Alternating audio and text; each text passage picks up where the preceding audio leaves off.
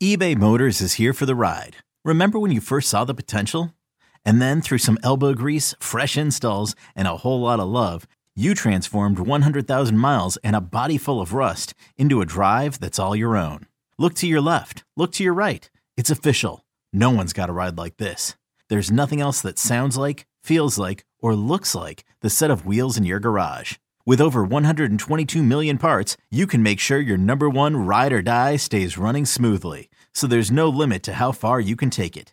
Brake kits, turbochargers, engines, exhaust kits, roof racks, LED headlights, bumpers, whatever your baby needs, eBay Motors has it. And with eBay Guaranteed Fit, it's guaranteed to fit your ride the first time, every time, or your money back. Plus at these prices, well, you're burning rubber, not cash.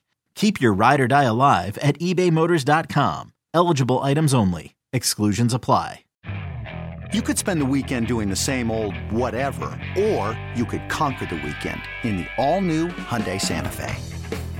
Visit HyundaiUSA.com for more details. Hyundai, there's joy in every journey. Keenan and Pike, and it's blocked, and it is going to be covered by the Saints for a touchdown. Each your inside pass to everything Saints football. And the kick is good. We'll take you to places most fans never go. We'll watch from 60. To practice, to the sideline, to the locker room.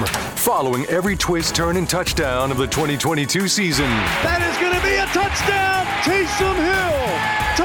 Taysom TD. Welcome to Inside Black and Gold. And that is going to be a touchdown again. And guess who? Mike Thomas. Now, here are your hosts, Steve Geller and Jeff Nowak. Oh, baby!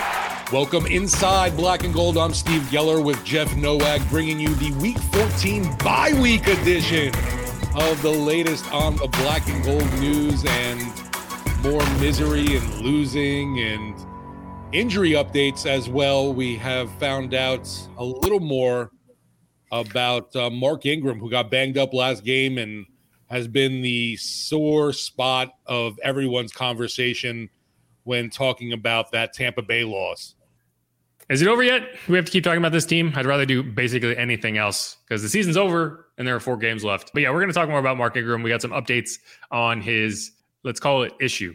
We're going to get into some of the questions I asked Dennis Allen this week too about, where has Alvin Kamara gone? That star running back who seems to have fallen off the face of the earth.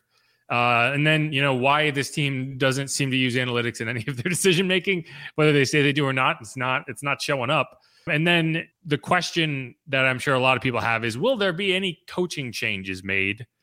And why there will not be, or at least why Dennis Allen says there will not be. So we're going to get into that. But first, Mark Ingram.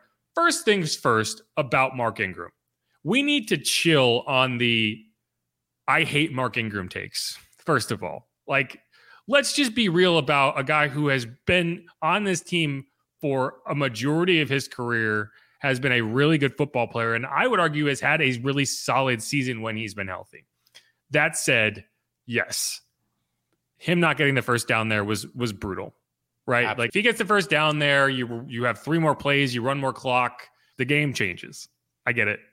At the same time, it's not his fault the team decided to throw on 3rd and 1 in Bucs territory and then punt for the 3rd time of the game in Bucs territory. That's not on Mark Ingram. But we're going to get into more of that. Here is what Dennis Allen said regarding that play when he was asked about it on Monday, not after the game, because he did talk about it after the game too. Well, yeah, I think there was definitely an opportunity for him. Look, he made a nice play. It looked like he kind of, came out of the cut and he kind of tweaked his knee a little bit earlier in the game.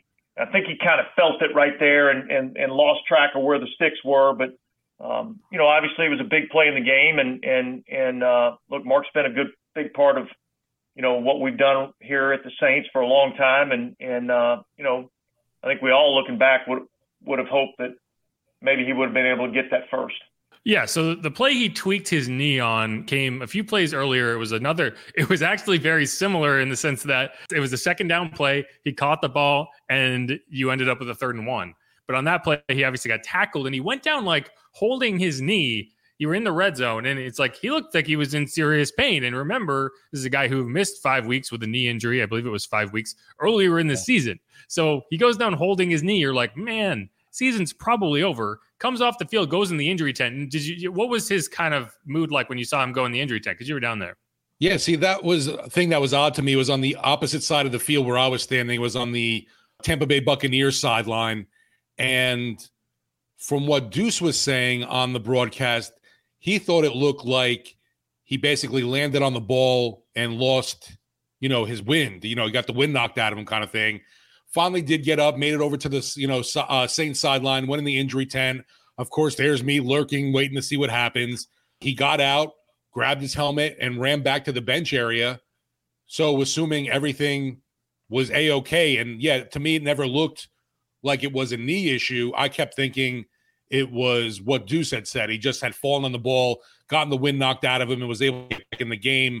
So to hear now that he was dealing with that is kind of odd to me. Just why would you reinsert him back in the lineup when you have guys like Dwayne Washington or, anybody else, even David Johnson to come in and get some snaps at running back? Well, David Johnson wasn't active. Okay. So, I mean, he may have also fallen on the ball and got the wind knocked out of him. Out loud. More than one thing can be true, but he was clutching his knee when he went to the ground. Like, he had a knee thing going on. Whether he also had the wind knocked out of him, who knows? But yeah, he went in the injury tent.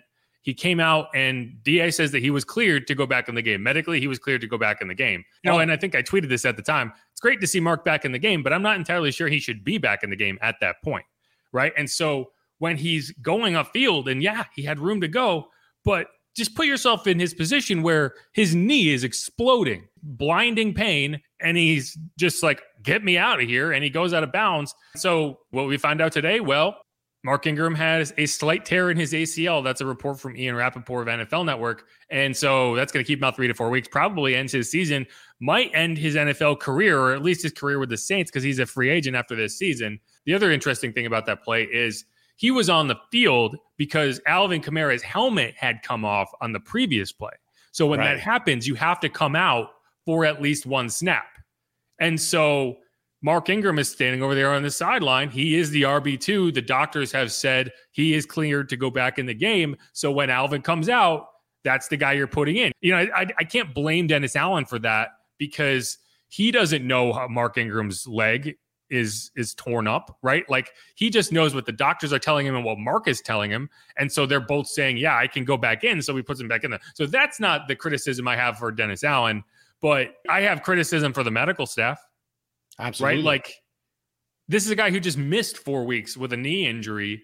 He is 32 years old, and he just went down clutching his knee. And not only is he cleared to go back in the game, he's cleared to go back in the game within minutes, which, like, how could you have possibly done a full, like, diagnosis of what is going on? Maybe Mark didn't illustrate clearly, what was going on within his knee. I think a lot of these players, they're running on adrenaline, and, there might not be the most accurate forecaster of like what their knee's going to feel like when they get back in the game, right? Like, I think that's tough. That's why you have to kind of take it out of their hands at times, like with the concussion protocol. Like, these guys don't get to decide whether they're concussed. Someone else has to decide. And so, like, that could be part of it. But I need people to understand, like, being toxic about a guy whose knee just blew up.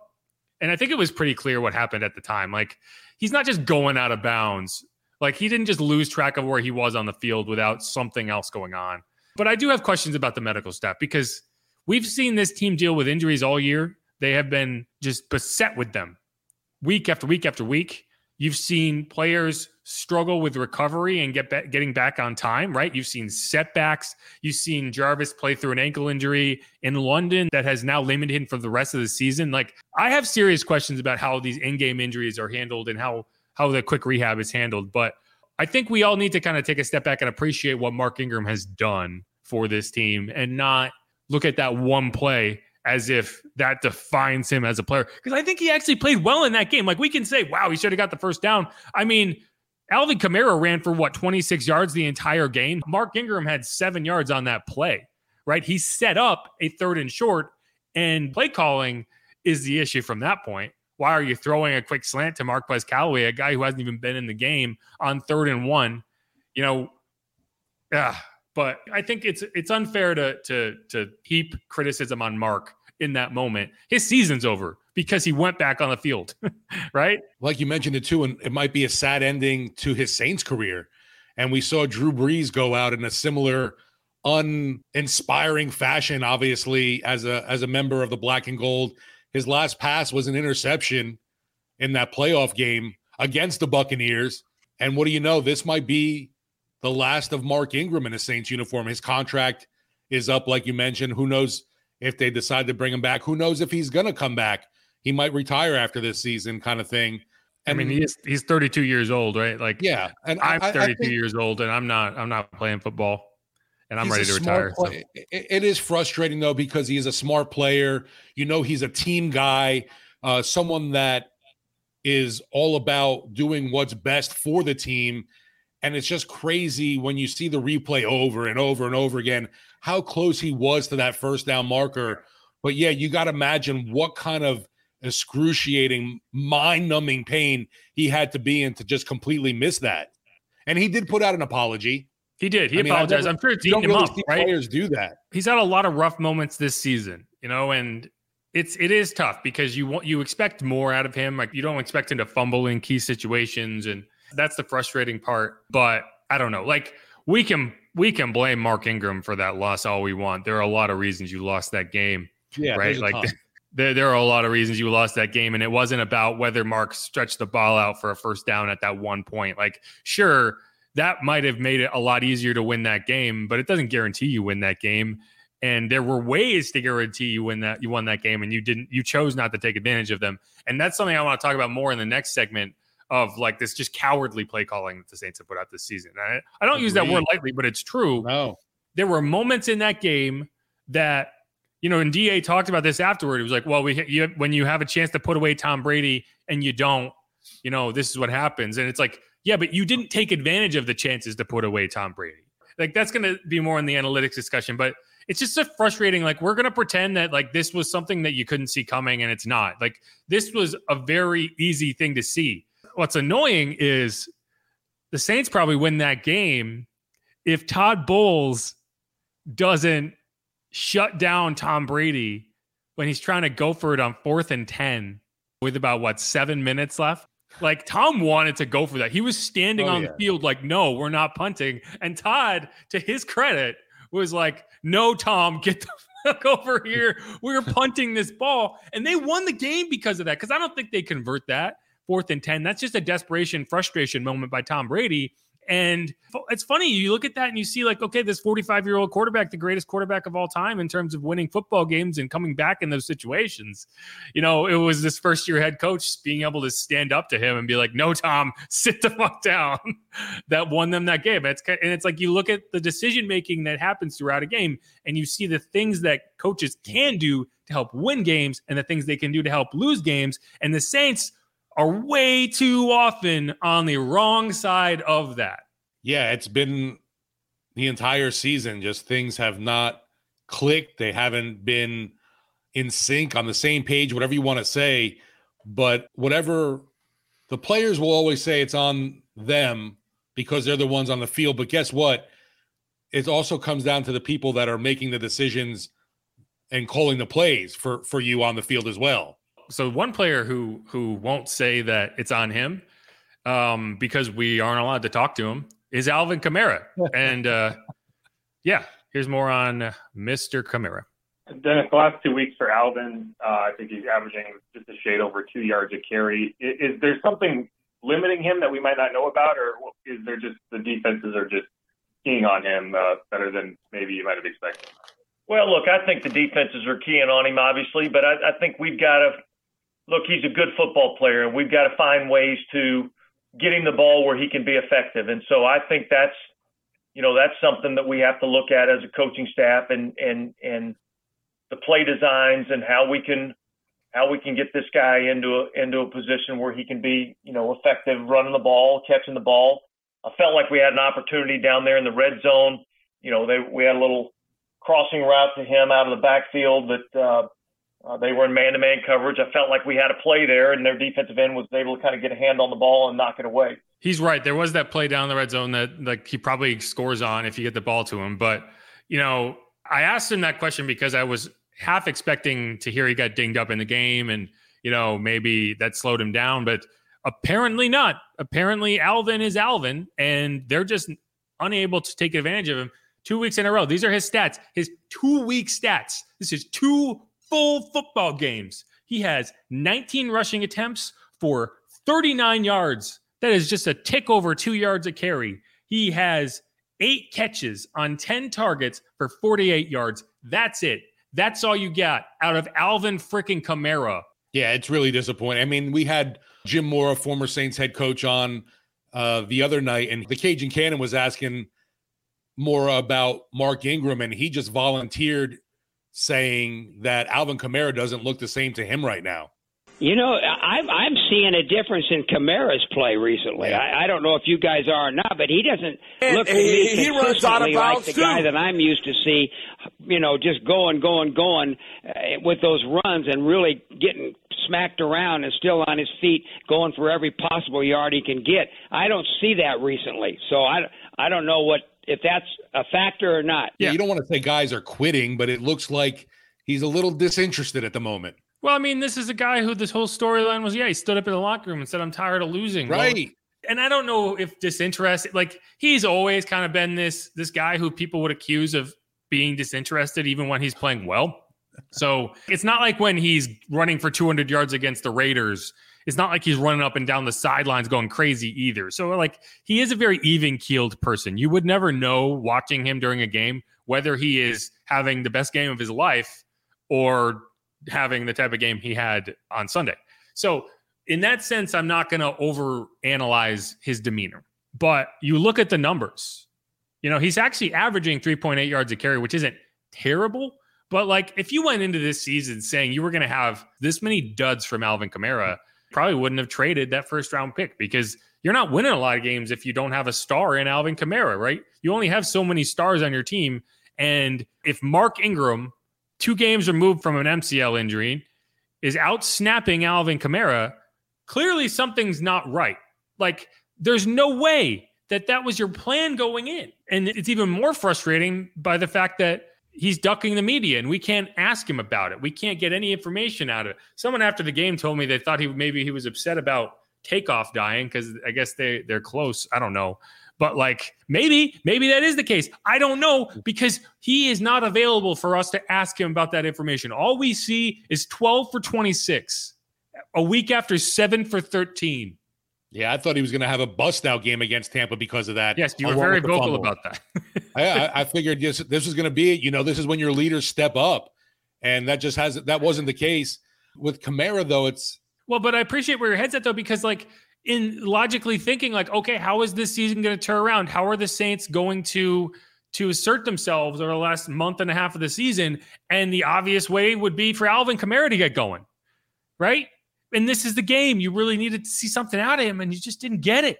And part of it's on the play calling. Like, I'm not giving the play calling a pass, but, he should be matchup proof to an extent, right? Like, your star players should be matchup proof. Like, and I know obviously like 200 yards, 3 touchdowns, whatever, that's a different story. Like, I don't need that. But like, you shouldn't, if you are a star running back and this team is relying on you to be a star, 7 for 13 cannot happen. If that is happening, you are not a star running back. You are an average running back who has big games. And that's what he's been this season. An average running back a majority of the time who's had a couple really big games. And you could say that about a lot of guys. Alvin is one of them. Yeah, and can the Saints suspend him the last 4 games and say, hey, NFL? I was thinking that today. It's like, look, we did this for you. And that's just, we're getting ahead of the curve here. Can you self-impose the discipline? Be like, you know what? Exactly. We're better off getting this out of the way. and it's frustrating because, like, I am a huge Alvin Kamara fan. I love watching the guy play. Absolutely, right. And it's like he's just gone. Like, this isn't that guy. Something's up. But DA says he's fine. So all we have to go on is 12 for 26 and 7 for 13. And the week before that, 12 for 42. The week before that, 8 for 26. The week before that, 9 for 30. It has been 5 games since he has cracked 42 rushing yards. Ugh. That's nonsense. That's not Alvin. That's not the guy who went up for like number 4 overall in like every fantasy draft. Actually, not this year because everyone was like maybe get suspended. But man, it's just frustrating. And I don't want to hammer on Alvin too much because there's a lot going on with this team that's not great. But that's just so frustrating when you look back after every week and it's like, where was this guy? Maybe the airhead supply is low. I don't know. Yeah, maybe he's got low blood sugar or something.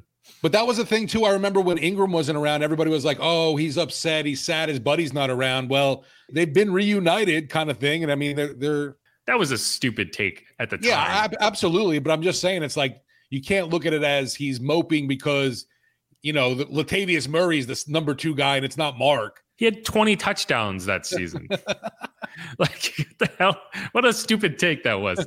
Like, he had 6 touchdowns in one game. He set records that season. So if he was bummed out, maybe we need to send Mark away again. I don't know. But the boom and zoom has not been doing their part. And I would agree, though, that I don't think Ingram's had a terrible year when he's been playing. He's just up there in mileage and years, and he's not the same guy anymore, obviously. The team definitely made a huge mistake not going after a running back in the draft this year, and you would imagine it's going to be something they have to address it this coming season. Well, so you could say this year. I'm not talking about this year. I'm talking about since 2017. They've not drafted a single running back. Like, and I'm not talking top 3 rounds. Yeah. I'm talking 7th round. Get a flyer out there. Yeah, I was trying to think of anybody they might have gotten. No, they think the one that jumped to mind was Boston Scott, and they let him go. Did they draft Boston Scott? They did, yeah. He was a 7th round pick. Are you sure? Sir. He wasn't a UDFA? Now you're making me second guess myself. You might be right. You're right. He was a 6th round pick. I am wrong. But yeah, they didn't keep him around. No, let him go. And local product. Has been a really solid player for the Eagles? It's been Boston Scott. Right? Bring back Boston Scott. Yeah, you just kind of neglected that position and you tried to address it with UDFAs, and that hasn't worked either. But yeah, no, we can because they've been pretty successful in the past with that. Bringing in those. Yeah, when you look at your Chris Ivory. But what have they done? Yeah, I guess. Yeah, they had a run for a while. Back then, I'm talking about the last 5 years. Right.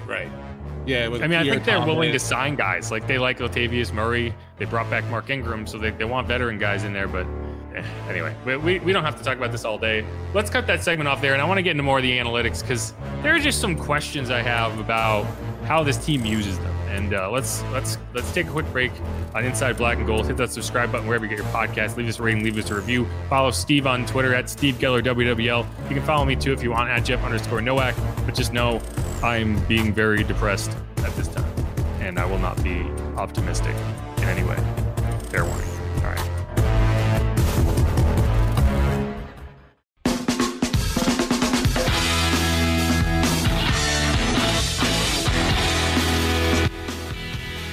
As it pertains to those kind of 4th down situations, obviously analytics are very popular in football these days. Do analytics factor in to some of those decisions as you're making them, or is it kind of just feel of the game?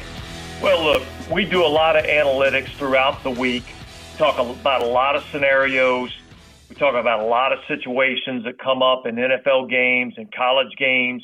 We go through a lot of these analysis throughout the week, and ultimately the decision comes down to, what's the gut feeling that gives us the best chance to win. And analytics are a factor in that, but analytics are not the determining factor in that. Back here on Inside Black and Gold, and that was Dennis Allen talking about analytics, the question and the term that very few people seem to understand on Twitter. I tweeted that answer, and someone was like, well, what the analytics told him to put Marquez Callaway in the game on 3rd and 1. He's like, that's not how they're used. Right. These are methods that you use to identify when you should go for it on 4th down, when you should punt versus, be more aggressive, when you should go for 2, that sort of thing. And the analytics in most cases will tell you 4th and short, you should go. And it is interesting because you look at college and you look at a guy like Brian Kelly, not exactly a spring chicken, but this guy uses analytics like more than anyone. And I think that's very true in college, like across the board. You see Lane Kiffin, even Kirby Smart is going for 2 to get up 27 instead of 25. And he's like, yeah, the analytics said go. So we went. And it's like, it's just funny that you hear that in college and then you get to the NFL and it's like, yeah, we're going by our gut feeling. And, I don't trust Dennis Allen's gut. Oh, right. Like, there are way too many moments, especially in that game. They like kicking a field goal on 4th and short in the red zone where like being up 13 is no better than being up 10. I actually would argue that being up 13 is worse than being up 10. And I said this in the podcast after the game because you're up 2 scores either way. And especially against a guy like Tom Brady, who's as good as anyone at coming back, you're going to be more conservative on that last drive once you get into field goal range, knowing that a field goal will tie the game. And instead, you're down 6, so you have to get in the end zone, right? I think there's a decent chance that Tom Brady settles for a field goal on that drive, knowing that, okay, I don't want to take a risk and turn the ball over when we have a field goal in the bag. And so, like, I would have never kicked that field goal, even though at the time I understood it because you just didn't want to give any momentum. And I think momentum is the big question when you're talking about, okay, should I trust the analytics and go for it versus should I trust my gut and not go for it and punt it in Bucs territory, right? Because the question is, are you sacrificing momentum if you don't get it? And the real question is, does momentum really exist in football?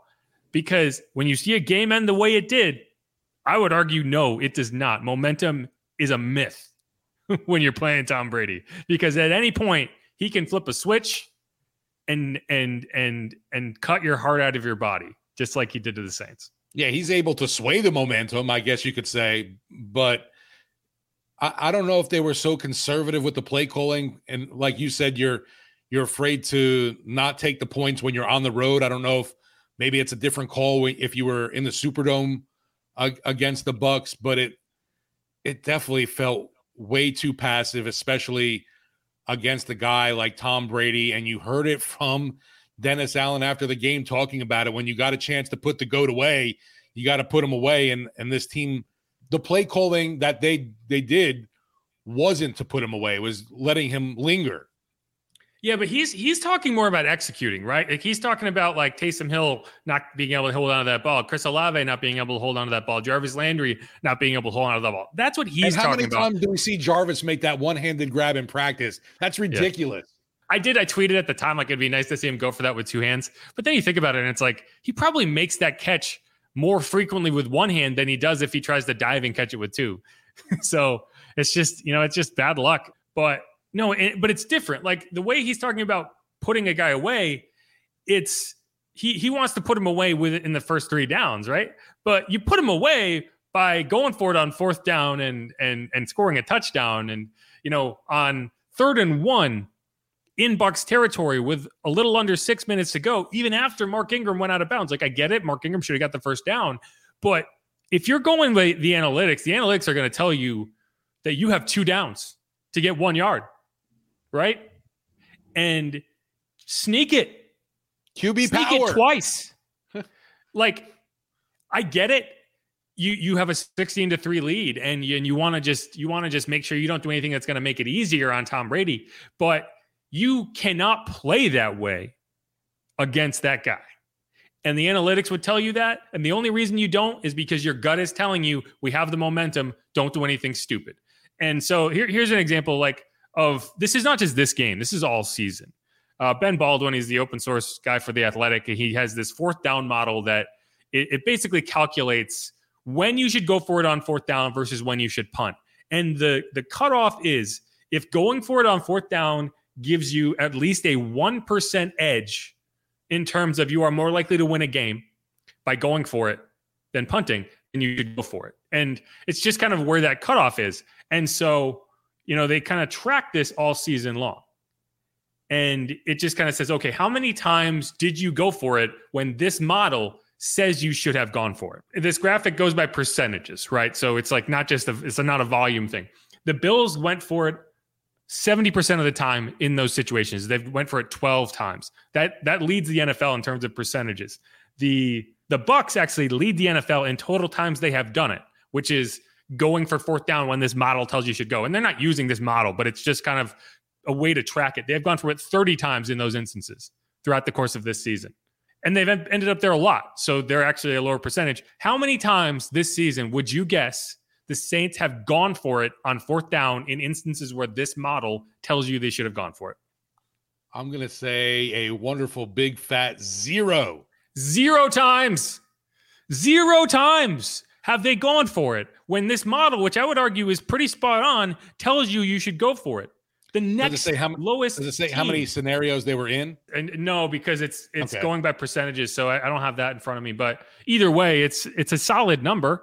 The next lowest team is 5, and the Jets are the lowest percentage team closest to them, and they have gone for it on 13 of these plays. And so you look at it and you're like, this is not a team that's using analytics to make in-game decisions, right? They might use it to make their game plan decisions, but they are not by any stretch using analytics to improve their chances to win in a game. And, it's funny because you go back and you look down at college, like I said, and you are a little bit more innovative in college. It's always been the case, right? You see stuff kind of bubble up to the NFL from the college ranks. It rarely goes the other way, and I think as we get further down the road, you're going to see that happen. But it's very clear that the Saints are very much behind the curve on using analytics to their advantage. Yeah, and what's odd is with all this, to me at least, from more than one pretty close source to this team, everybody, I won't say everybody, the folks that told me basically that Pete Carmichael Jr. was a more aggressive play caller even than Sean Payton. Aggressive and analytically inclined are two different things. And aggressive and making bold decisions are not the same thing. Like, you can be aggressive and go down the field, but I want you to be aggressive in terms of putting a team away. And those are two different things, right? I think that would come down to him, though, too, going, hey, Dennis, I got to play here. We can get this first. Yeah, I mean, he could step up and be like, let's do this. But, hey, he also called a pass on 3rd and 1 to Marquez Callaway. So, hey, that was bold. So so ESPN put out a survey of like the analytically inclined teams. This came out this week. And so here are the teams that are at the bottom. Like, which teams are the least analytically advanced? That list includes the Tennessee Titans, the Washington Commanders, the Chicago Bears, New Orleans Saints, Tampa Bay Buccaneers, Detroit Lions, Pittsburgh Steelers. And I think that's interesting. So outside of the Bears, you look at these teams and you see kind of the reasoning for why they are down at the bottom. And it's a lot of times it's because you have an entrenched long-term coach who has done things a certain way his entire career, or someone who has studied at the foot of a long-term coach who has done things his entire career, and they've kind of adopted that for themselves. Tennessee Titans, Mike Vrabel, Bill Belichick, so you can make that connection. Washington Commanders, Ron Rivera. He's Riverboat Ron, but he's not doing anything other than taking risks. Like, he's not using analytics to make those risks. He's just a risky guy. The Bears, Matt Eberflus, he's kind of a wild card. The New Orleans Saints, Dennis Allen. You can draw a direct line from Dennis Allen to Sean Payton. Tampa Bay Bucks, you can draw a direct line from Todd Bowles to Bruce Arians. Yeah, who's still hanging around the team constantly. Right. Detroit Lions, you can draw a direct line from Dan Campbell to Sean Payton. Pittsburgh Steelers, Mike Tomlin. So, like, there is a direct correlation between, these long entrenched coaches and being less analytically advanced, right? And so I just think it's interesting, as we go down the road. And one of the things that I want to see is this team get more modern in terms of how they view these products, right? And I'd like to see, from a play calling perspective, someone who is not in a direct line to Sean Payton. Well, that was the whole thing with this franchise going into this year. They wanted that continuity. That's why basically everybody under that whole regime is still around. Yeah, and they're using the analytics. This has been consistent, right? They're using the same they are using analytics the exact same way Sean Payton used analytics, right? From an offensive perspective, this team is operating as closely as it can to the Sean Payton style of operation and the Sean Payton style of decision making. And the problem is, you don't have Sean Payton making those decisions. Yeah. Right? There is a method to the madness, but like, there's a reason that he's the guy. I think that too often this season, you have seen this team try to be an image of themselves as opposed to themselves. And it's just led to this offense with no identity. You never know who's coming or going. You can't seem to incorporate all of your weapons at one time, whether, this game you couldn't get Alvin Kamara going. Other games, you just decided, okay, yeah, Taysom's not going to be involved. Rashid's not going to be involved. And it's just this team is just trying every week to come up with what it is. And at the end of the day, I just don't think you really have anything. Yeah, the problem is, like you said, you're trying to do what Sean Payton did, but you don't have Sean Payton, and that's a guy that, I don't know, I feel like I'm not sure if he relied more on analytics or the gut, honestly, his football, quote-unquote, instincts. No, yeah, I just think the way they use analytics is not the way the modern football world has shown you that you should, right? Which, it should go the opposite direction, where a majority of the time you are trusting what the numbers are telling you, right? Like Brian Kelly will come up to a press conference after the game and they'll say, well, why'd you go for it here? And he said, well, the analytics were green and I thought it made sense, so we went, right? It's the same reason that you go for 2 against Alabama, because your odds are not getting any better than having one play to win the game, right? And those are the type of decisions that if you're not analytically inclined, you're not going to make, because you're just kind of going by the book, right? And the really interesting exception is John Harbaugh, because John Harbaugh is a guy who has been there forever with the Ravens, but he is one of the more analytically inclined people in the NFL.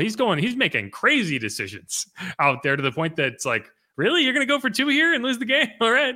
Good for you. But I think it's, it kind of goes down to the core of that team, which is, hey, yeah, they drafted Lamar Jackson, right? A guy who a lot of the old school NFL heads would have been like, yeah, he's not an NFL quarterback. Well, they made him an NFL quarterback by adjusting their system to more of a college system and making some of his reads a little more like college reads.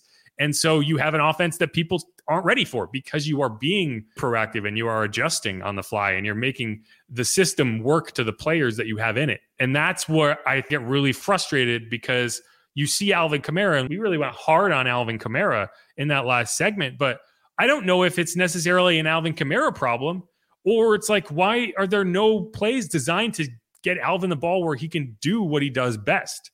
Right? Like, how many times are you just seeing Alvin just pound his head into the line, and then Mark Ingram is the guy you're using as your pass catching back? Right? Like it's just, there's so much disconnect between what this team should be and what they are on a regular basis. And, this kind of leads us well into our next segment, which is going to be about drastic coaching changes. And I think that you're going to look back at this season, you're going to see all of these missed opportunities and all of these chances you had with the weapons that you have on the roster. And you're going to be like, man, what are we doing? Why did we do it this way? And you're going to want to see a change in the regime, at least down the line. I don't know if from the top down, but at least down the line. No, it definitely feels like, going already into next year. I know, there's still 4 games left, but, you essentially said it. The season's over.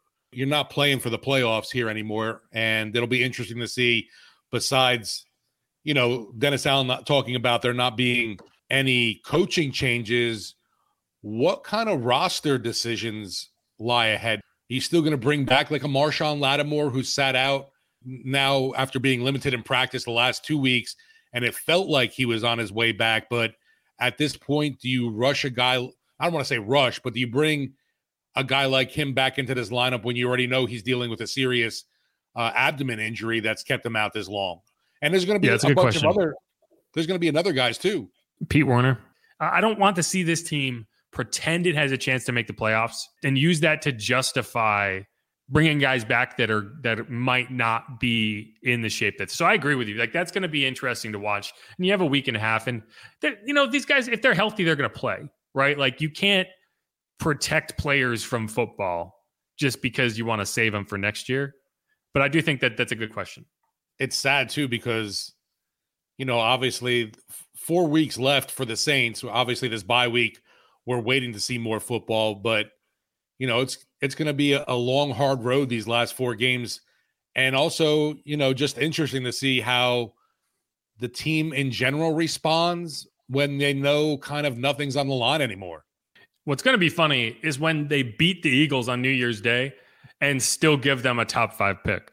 I know. I was joking with some folks. It's like, the Saints are going to win out now, of course, and just miss the playoffs. And it'll be, and just like last season kind of thing where, they were so close but fell short.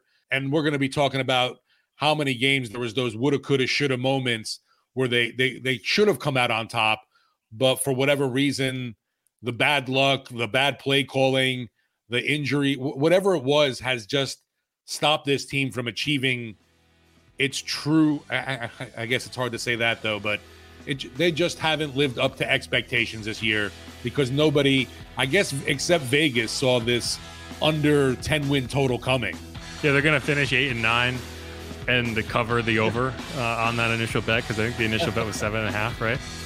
Yeah, just to prove that because I know we all locally were thinking that's crazy. Yeah, I don't want to talk about it. All right, let's wrap that up. We're going to get back into it. We're going to talk about, not only, like, obviously we know what DA said and we can hear it, but I want to get into kind of like what changes would you make if you did make, as to put the way DA said, drastic changes. Stick around on Inside Black and Gold.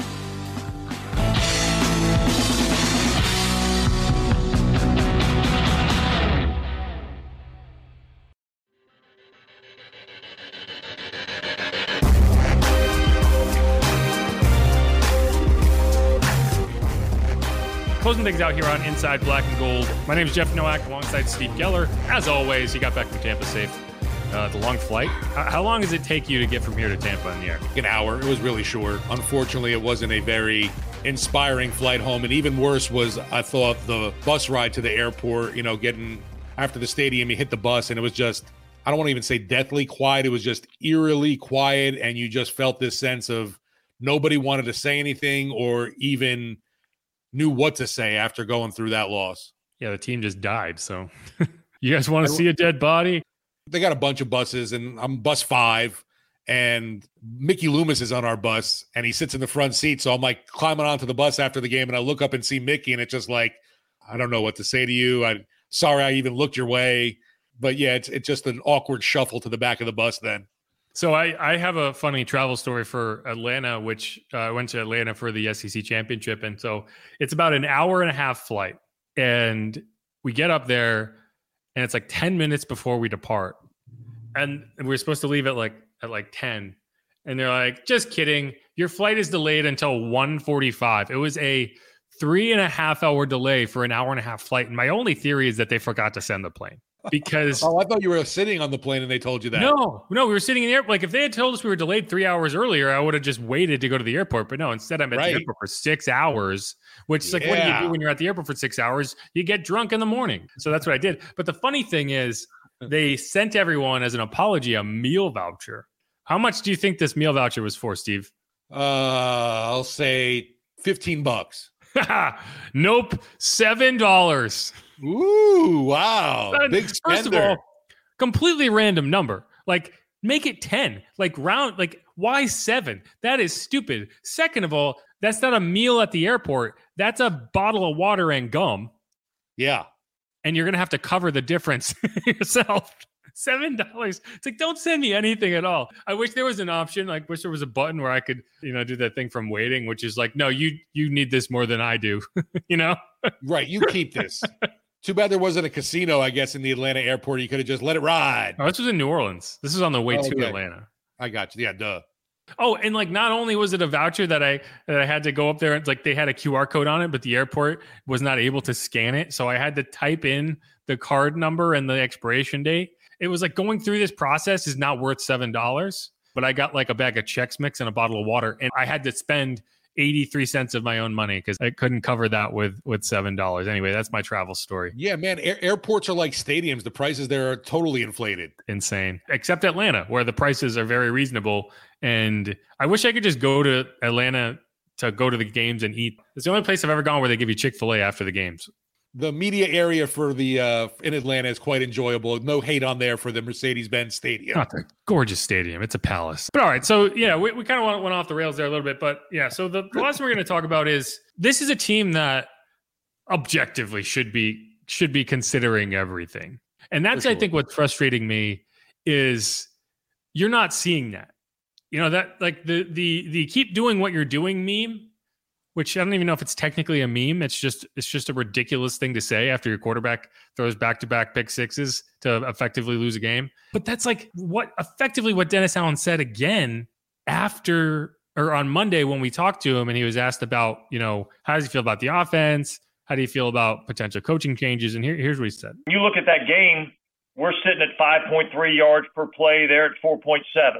Like we're moving the ball, we're doing some good things offensively, but yet we have a couple opportunities to make some plays, we don't make them, and then situationally we've got to be better.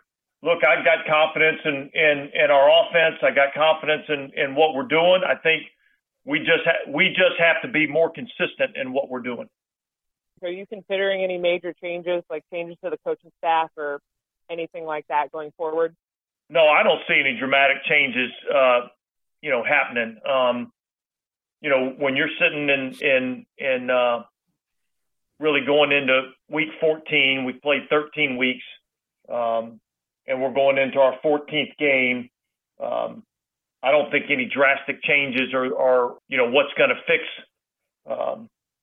the win-loss column. I think our execution, I think us as coaches, players, everybody, I think we've all got to just keep grinding and working to improve. Keep grinding. So there are a few things that frustrate me there, which is you need to be more consistent in what you're doing. First of all, one of my biggest gripes about this team is that it's been remarkably consistent, and it's not a good thing. The consistency is there. This is not a team that I watch every week and see these drastic swings in efficiency. It's the same thing. It is the same picture every week. And you look at from an offensive perspective, this week, your defense actually did its job. It got takeaways. You should have, no question, had 20 points minimum on the board. And instead you were sitting on 16, which was, 1 point too few against a team that was going to put up 2 touchdowns in the final 3 minutes of that game. So that's, to me, that's the frustrating part. It's why aren't all options on the table? Why isn't Jameis Winston in at quarterback? Why are we riding this out with Andy Dalton and Pete Carmichael as the play caller? This is a failed experiment, and riding it out is the problem. When things go this poorly, I'm not advocating to fire the coach. I'm probably one of the few people in this entire city who's not advocating to fire the coach, but I do want to see the decks cleared. I want to see you exhaust the options available to you. I want to see Ronald Curry get a chance to call the plays, right? And I kind of jumped the gun there, but I want to hear, so what would you change? So Dennis Allen says no drastic coaching changes, right? What would you change if you were the head coach? Is this just coaches or also personnel? Anything you want.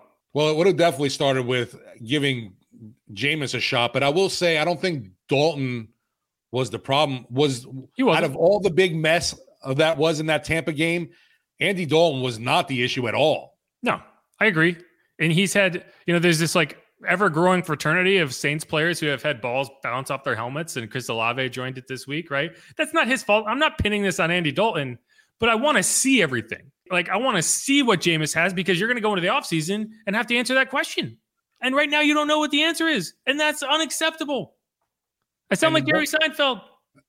One thing I've been so impressed with is, honestly, really, the teammate that Jameis Winston is. Yeah. If you see him on the sideline, he's constantly if there's a penalty on the offensive line, he's going up to the guys, shake it off, we got this, move on to the next play kind of thing. A rough series for Andy Dalton, he's over there with the tablet talking with him, and you can just tell he really is a team guy and cares. And I don't want to say I didn't think he was a guy like that, but I just didn't expect him to be on this kind of level, the level where basically he had his starting job stripped for him and is still so active and cares, when clearly the team or the higher ups that be really don't seem to care. And we've talked about it. I think it's not an injury Jameis right arrived now. with a certain reputation, whether it was earned or not, just based on what you knew from him as an opponent, as a Saints fan, right? You watched him go in and he, pushed Marshawn in the back of the head and do all this kind of malarkey. And, I don't know if he was as mature as he is now when he was in Tampa, but I had a problem with his legal issues that he had in his past. I had a problem with that. Right. And if you had any question about whether this guy was team first or, whether he was going to support his teammates or anything like that, those questions are gone. I mean, I want him to be more angry. Like I wish he was more vocal about like, what the hell, guys? Yeah, like waving, like hello too. Yeah, I'd be furious. And that's why I guess it surprises me too. The fact that he is so easygoing, at least in that aspect, where he can say, all right, for the good of the team, I'm going to do my part here, no matter if I think I should be starting or not. Well, especially because it would be hard. It would be difficult to manage mentally and emotionally if the team was doing well and you weren't a part of it. When the team is doing badly and you're not even on the tape, like you're not even an option, that's got to be infuriating. Infuriating. They have won 4 games this season. You have 25% of them.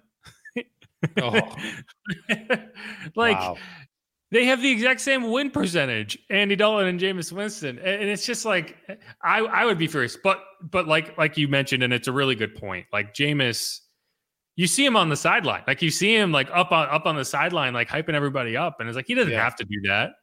You know, like he's not putting on a show. Like that's just who he is. And you have to give him credit for that. But I don't know if you answered the question. What would you change from a coaching perspective and from a personnel perspective? No, it's definitely, and I mean, he was on my duds a few times this year when we did that, is Pete Carmichael Jr.'s play calling.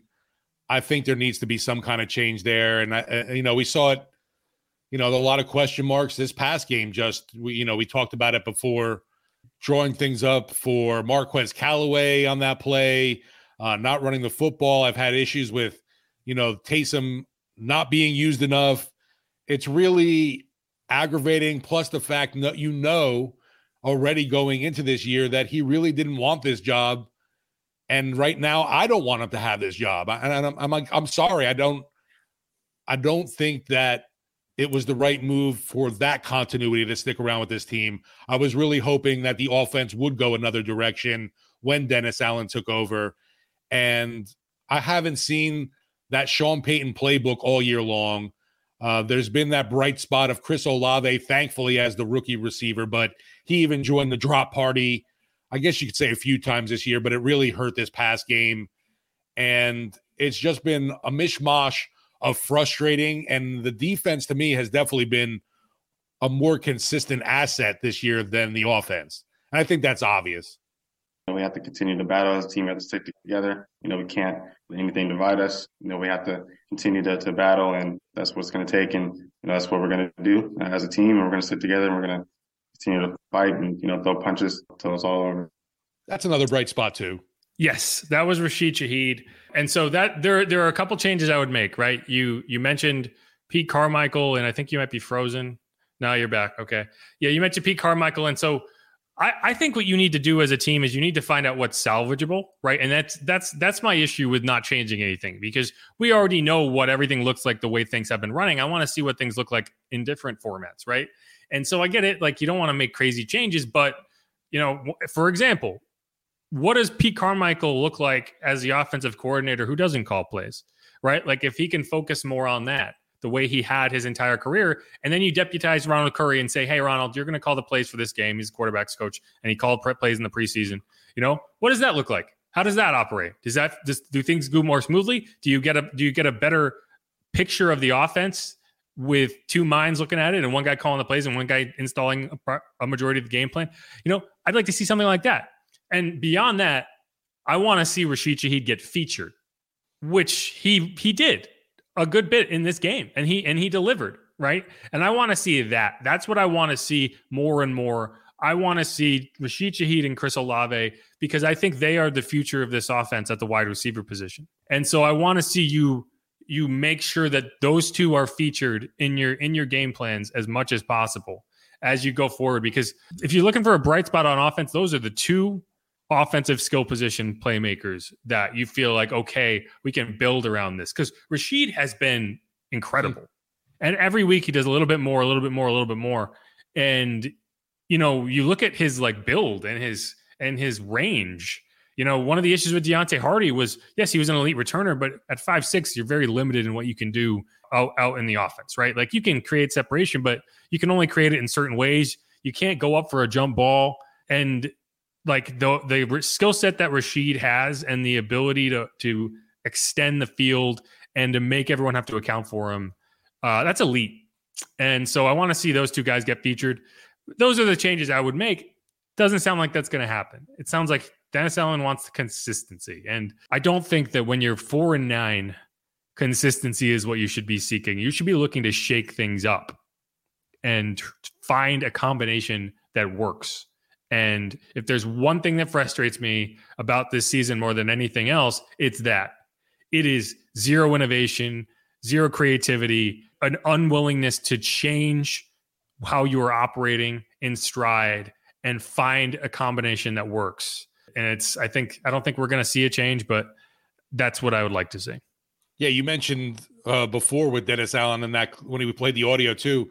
What consistency do you want from this team? What exactly is the positive consistency that you can glean from anything that's happened this season, except when you've played some lowly teams like the Rams or the Raiders?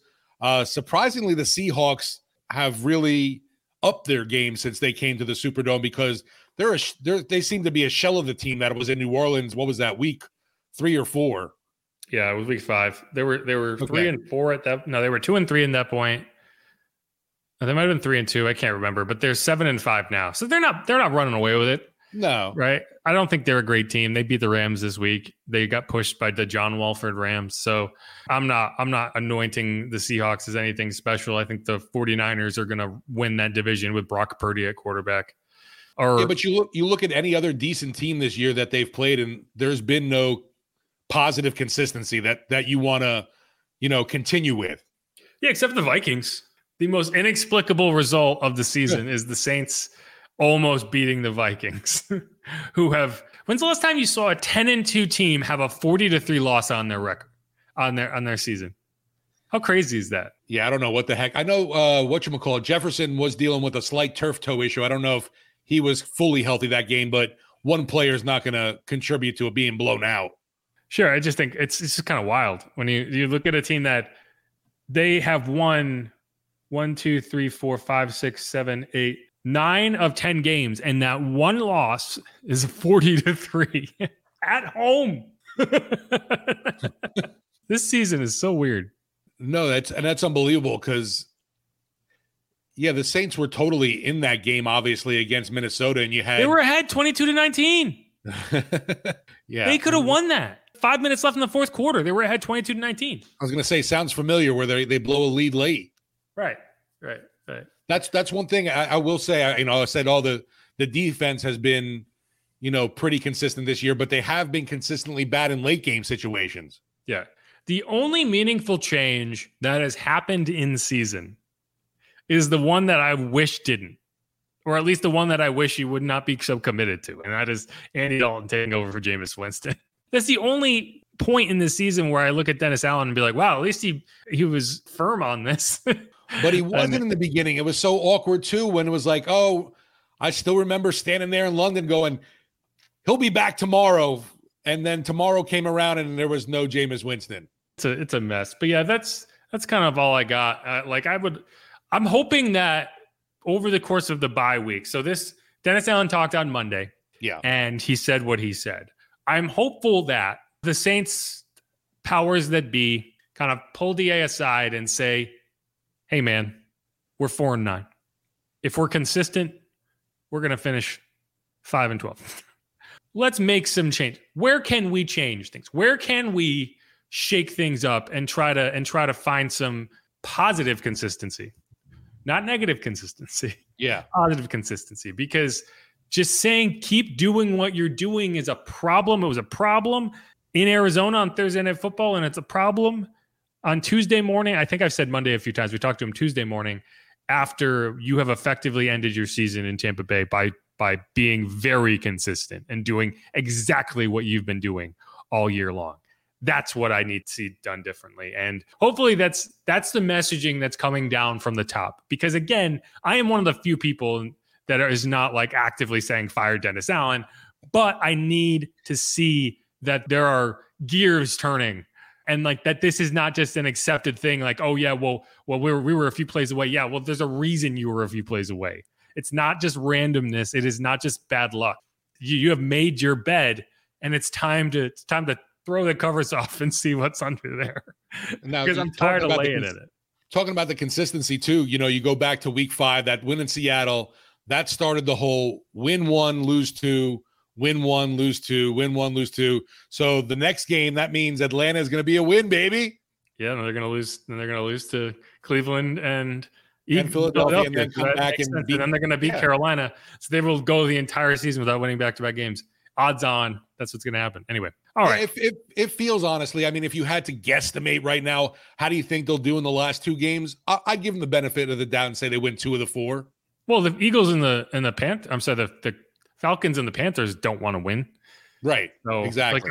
I wouldn't be surprised. And they have first-round picks. I wouldn't be surprised if we see Desmond Ridder in that game. I've been waiting for that. I'm surprised Atlanta hasn't pulled the trigger yet. Atlanta is just as absurdly committed to Marcus Mariota as the Saints are to Andy Dalton.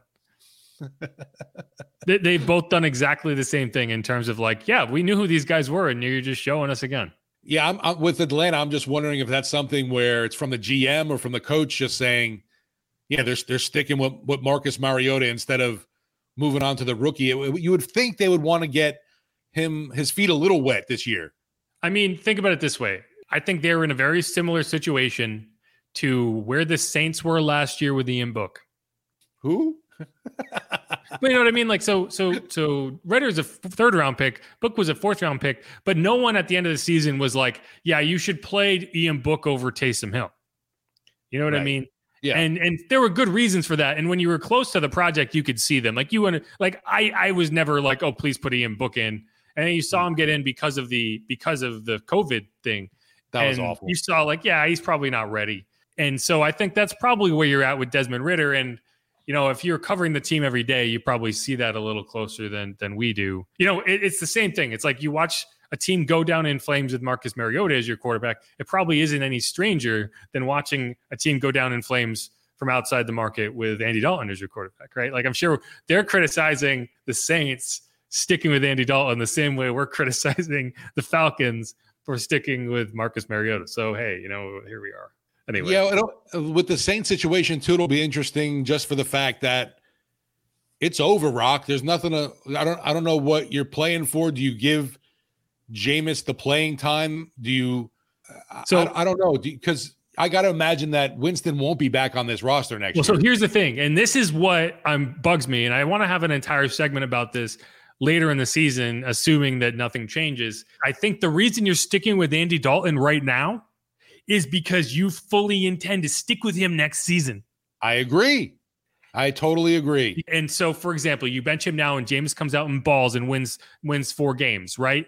Then you get into the offseason, all of a sudden you have a quarterback competition, or at least you have a very awkward decision to make. Okay. Because Dennis Allen wants Andy Dalton as his quarterback. And so that's why you're sticking with him now. And that's maddening. But I see Andy as the bridge guy. I don't think, even if they get in the young quarterback, he's your bridge guy. I just don't. I look at the free agent market. Makes my temples hurt. I don't think they're going to be a player in the free agent market. So I do think they'll bring in the young guy. No, and Jimmy Garoppolo, the guy you probably would have been interested in signing, now he's a broken leg or broken foot. So he's not going to be a guy who you can trust in the offseason. He'll fit in just great down here. That's true. That's true. He'll start. He'll play 3 games and then we'll be back to Andy Dalton. Or no, who's the other quarterback you can bring? Matt Ryan. That's what's going to happen. They're going to sign Matt Ryan and Jimmy Garoppolo. And then after 3 weeks, they're going to bench Jimmy Garoppolo for Matt Ryan. And then Matt Ryan's going to play the rest of the season. You heard it here first. I wonder if Ryan's coming back because he looked abysmal last game. Yeah, he's rough. Okay, we've yammered on enough. This is Inside Black and Gold. Check it out wherever you get your podcast. Hit the subscribe button. So this is going to be our second episode of the week. This is going to be a 2-episode week for us because we are on bye just like the Saints are. We're going to be back to our normal schedule on Monday. It will not be a post-game edition, so we'll have to get creative with what we want to talk about. What bourbon did you drink on the bye week? Yes. Let's talk about anything but the Saints. Let's have like a special Green Wave episode. Or maybe we can just do like a Pelicans episode just to talk about something nice for a change. A team that's by then might be the number 1 team in the Western Conference. Maybe that's what we'll do. They got 2 big matchups coming up against the Phoenix Suns, which that's going to be huge, obviously. Right. So they're 1 game behind the Suns for the top record. So if they win both those games, they're going to be in number 1 in the Western Conference. Yeah, this is a Pelicans pod now. Get used to it. All right, guys. Thanks for listening. Flock out. Flock out. Nice. Bye.